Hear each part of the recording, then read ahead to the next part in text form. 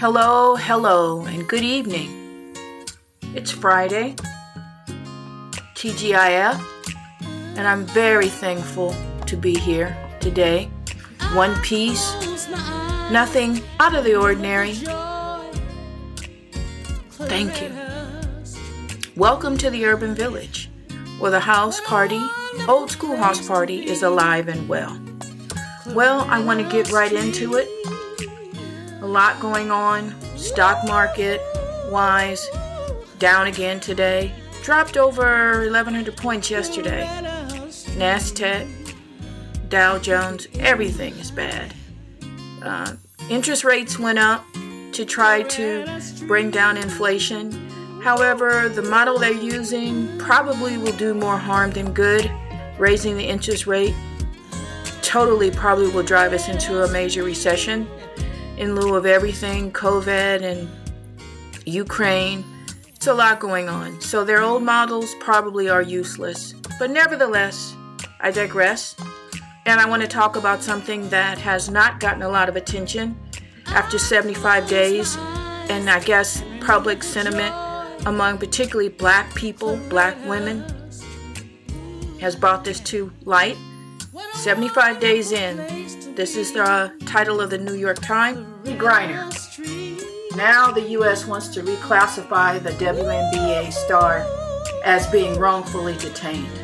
Take a listen. Britnny Grinner should be with her teammates this week, preparing for the start of the new season. Instead, the 7-time All-Star center for the Phoenix Mercury has been in Russian custody for 75 days. What's toughest on her family? People that have to hear these things. You know, I just love her. I love her. And so I think about her every day, and I can't wait till she gets back here with us. Now the U.S. government considers Grinner, quote, wrongfully detained, a change in designation that means officials will no longer wait for her case to wind its way through Russian courts and will seek to negotiate her return. Danielle Gilbert, a professor at the U.S. Air Force Academy, has done extensive research on Americans in custody abroad.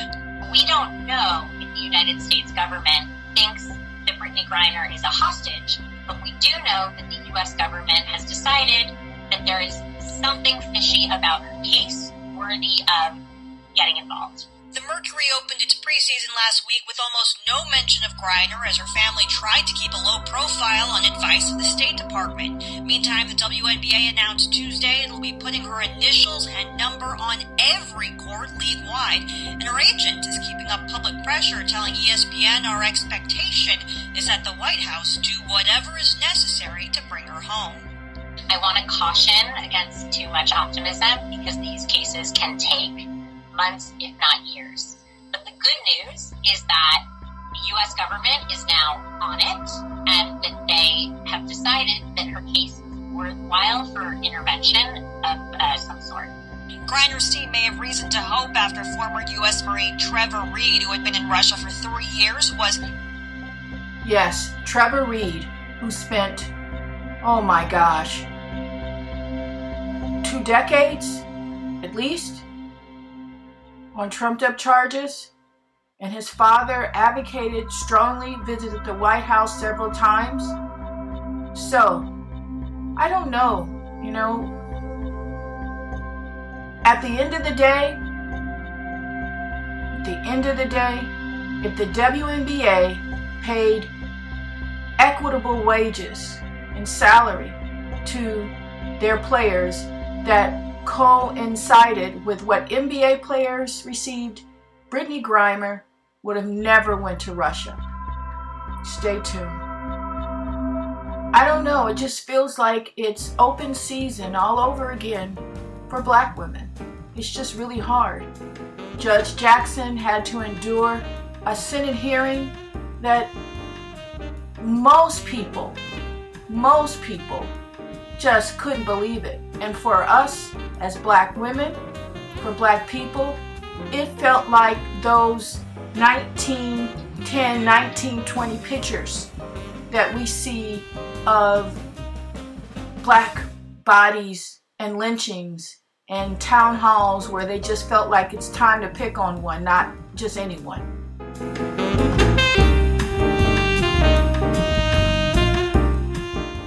like I said, people clapped and cheered that she was sitting on the Supreme Court.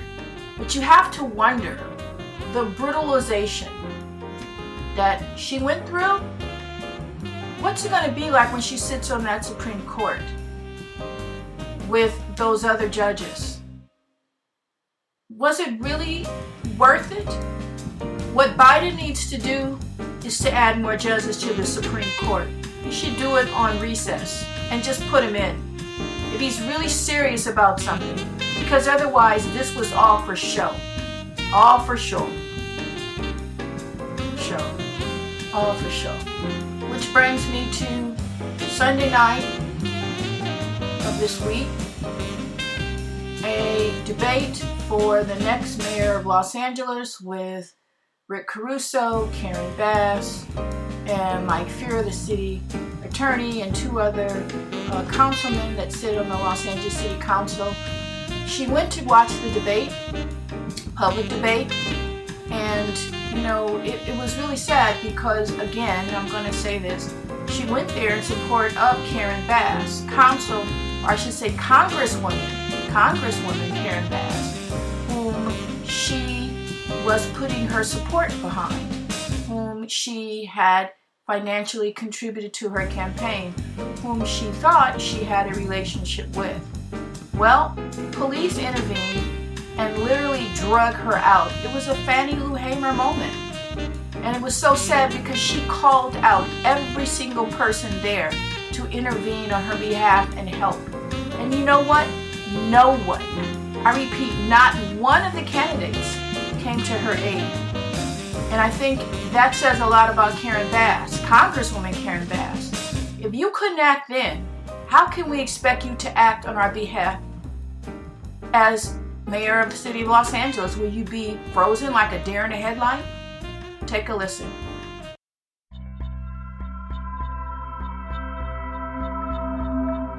News at 6, drama at the Lilly mayoral debate before it even began. Hello, I'm Pat Harvey. A well-known activist and professor was dragged out of the debate. She spoke to CBS 2's Jeff Nguyen, and he joins us live from the scene of the debate, Cal State LA. He's got more on both sides of the story. Jeff? Well, Pat, the person who was removed from the debate is a Black Lives Matter leader who says she wasn't here to protest. Shame on you! Shame on you! Shame on you! Shame on you! People watched and recorded as campus police removed Dr. MELINA Abdullah from the Cal State LA Student Union Sunday night at the start of the mayoral debate. Where are you taking her? Abdullah has been a professor here for 20 years. She says she wanted to attend the debate with her students, but she was told she needed a ticket. Were you disruptive? Were you antagonistic? I was literally sitting there waiting for the debate to start quietly. The university says this was not a public forum, and it was broadcast and streamed live. The event was co-sponsored by the Pat Brown Institute for Public Affairs. Abdullah says it was the executive director who called police. Up until this moment, I call it Rafe Shonenshine, my friend. We've been to lunches and dinners and breakfasts dozens and dozens of times. She says she called out to the candidates for help, some of whom she's known for 20 years. Nobody intervened. Nobody lifted a finger or made a peep. Once the officers carried her outside, Let her go! Let her walk out with dignity! People who were denied entry got between the professor and the officers. Many recorded video. If I can't really touch a police officer, because if I do something, get physical, then I would be the one getting in trouble. Abdullah says LMU recently hosted a debate where there was a protest at the private university. Their students were never treated this way. In fact, even the protesters who were inside, they weren't treated this way. Then, when I thought it just couldn't get any more convoluted in terms of what was going on, someone leaked, and this has never happened in the history of the Supreme Court. There was a leak of a draft, and the draft was on the outcome of a case that was presented regarding Roe v Wade. the woman's right to an abortion. Well, in this outline, this draft, the opinion stated that Roe V Wade was illegal based on the Constitution and should be outlawed. Now remember, this is just a draft. However, is where it's going? Is this tied into the November 24th midterms? What's really going on? And moreover, it wasn't an accident. And anytime I hear Mitch McConnell say we need to find out, I know there's something rotten in Denmark. There's something rotten in Denmark. So there's been an investigation and ongoing. Don't know where it's going to go.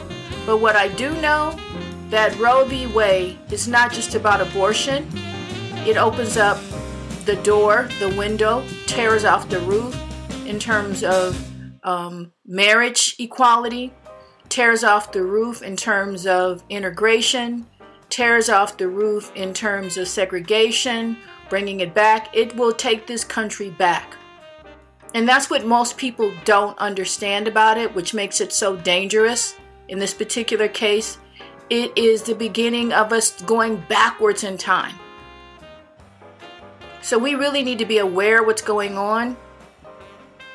I never understood why Clarence Thomas's wife, who was involved in the January 6th affair, is still sitting on the Supreme Court. I don't understand it. There's so much, the integrity of the Supreme Court, it's now garbage because there's just so much wrongdoing. It's become a tool. It's not a place where you go seek justice, where justice is based on there being equality. No, it's blind and it's not just. So, stay tuned on that too.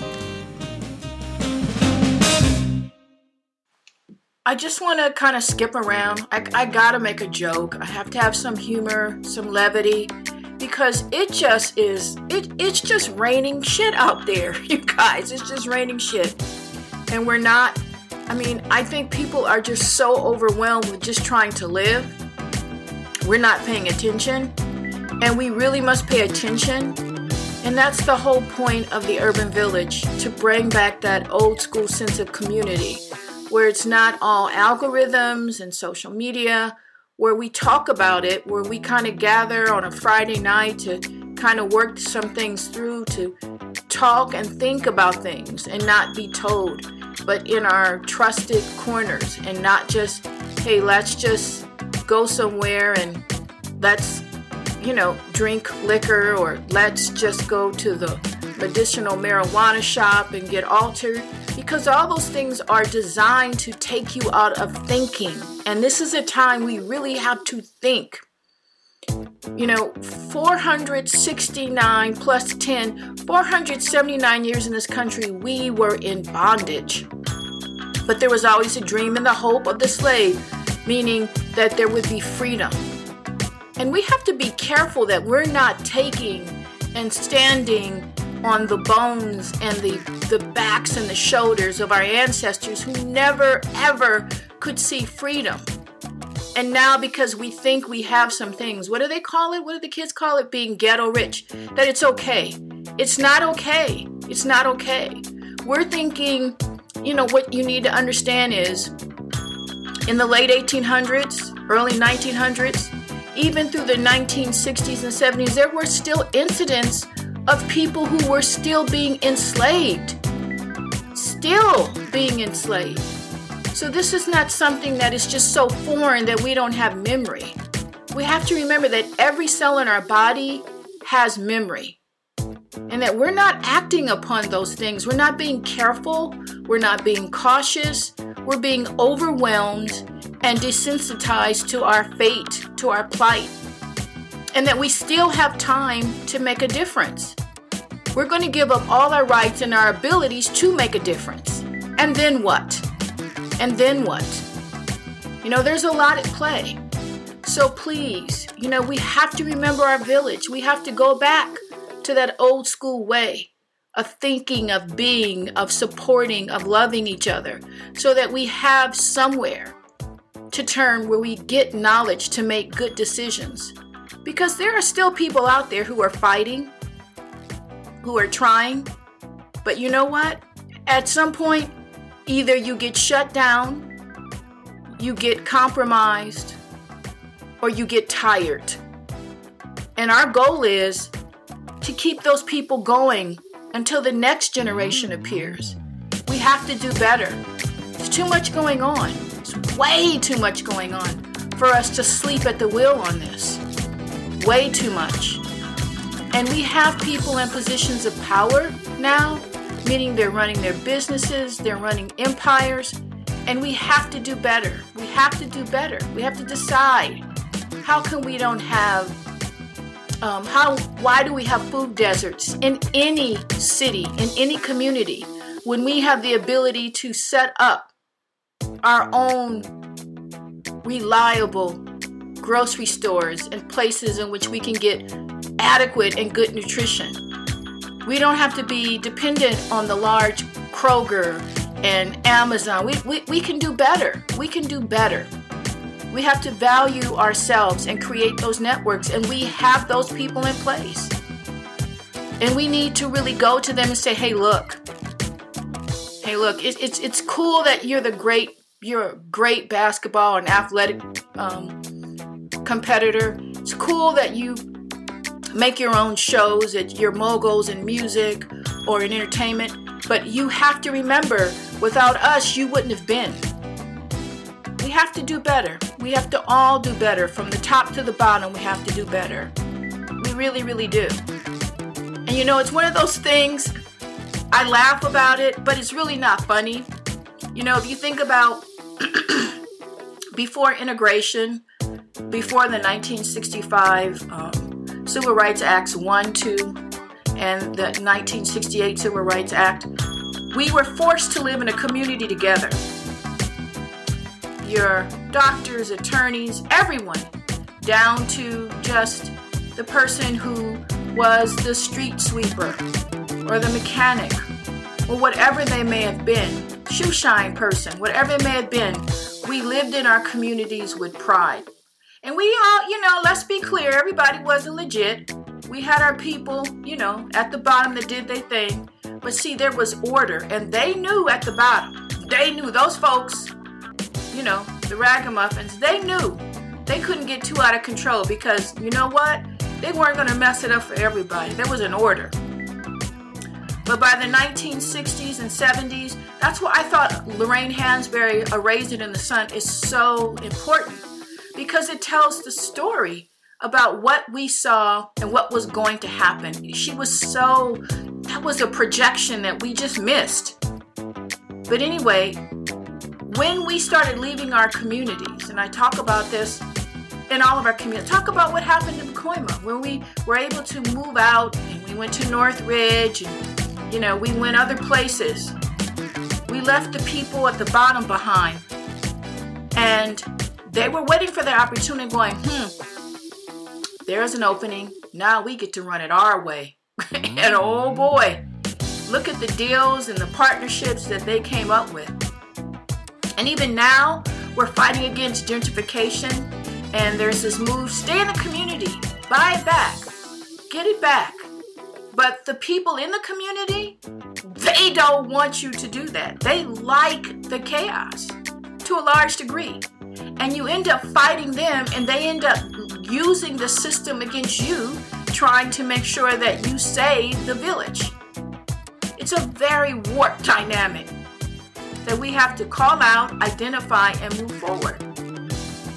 You know, Dr. MELINA Abdullah, she shouldn't be drug out of trying to watch a debate, something that is a right as a democratic process. And you know what? People weren't out of the wild, just crazy screaming about that. You know what they were more concerned about? Dave Chappelle. Dave Chappelle. Not that this woman was trying to fight for the soul of the city, and she could have been killed And then all the candidates on stage, a billionaire, a congresswoman, a city attorney, and 2 or 3 other city councilmen did nothing. But everybody, including the media, couldn't tell you enough times about Dave Chappelle. Something is wrong and we're missing it. We're really missing it. So that's it for tonight. Everybody stay well, be healthy as best we can. And keep in mind that we're on our new 3rd subvariant. Here we go for another round of COVID. And this particular subvariant is highly contagious. And as much as people say, we're getting herd immunity and it's weaker, it's not. Hospitalizations are up. People are getting rapidly sick. So I want to encourage you all to stay safe. You know what? Wear your mask. Please, if you don't do anything else, if we would have masked, and I just don't get it. I remember President Biden saying to all those people who got their vaccines, you can take your mask off now. Who tells anyone anything that's legitimate? Anything that's legitimate. If we would have kept our mask on before we ran out and said, okay, open the economy back up, because it's always about money. Always about money. We might be in a different place right now, but here we go. So the lesson that I've learned, that science has learned, is that regardless of what's going on, keep that mask on. Be safe. And remember, in closing, the story is never told. I mean, it is never told until the lion is a storyteller and the hunter is not. This has been a Brown Bear, Reggie Valens, Patrick Bolden, Don Carter, Karen Bennett, and my bevy, Bev Riley production. Want to get something that makes you feel happy again? That makes you remember the village? Claretta Street by Colette Barris in bookstores everywhere.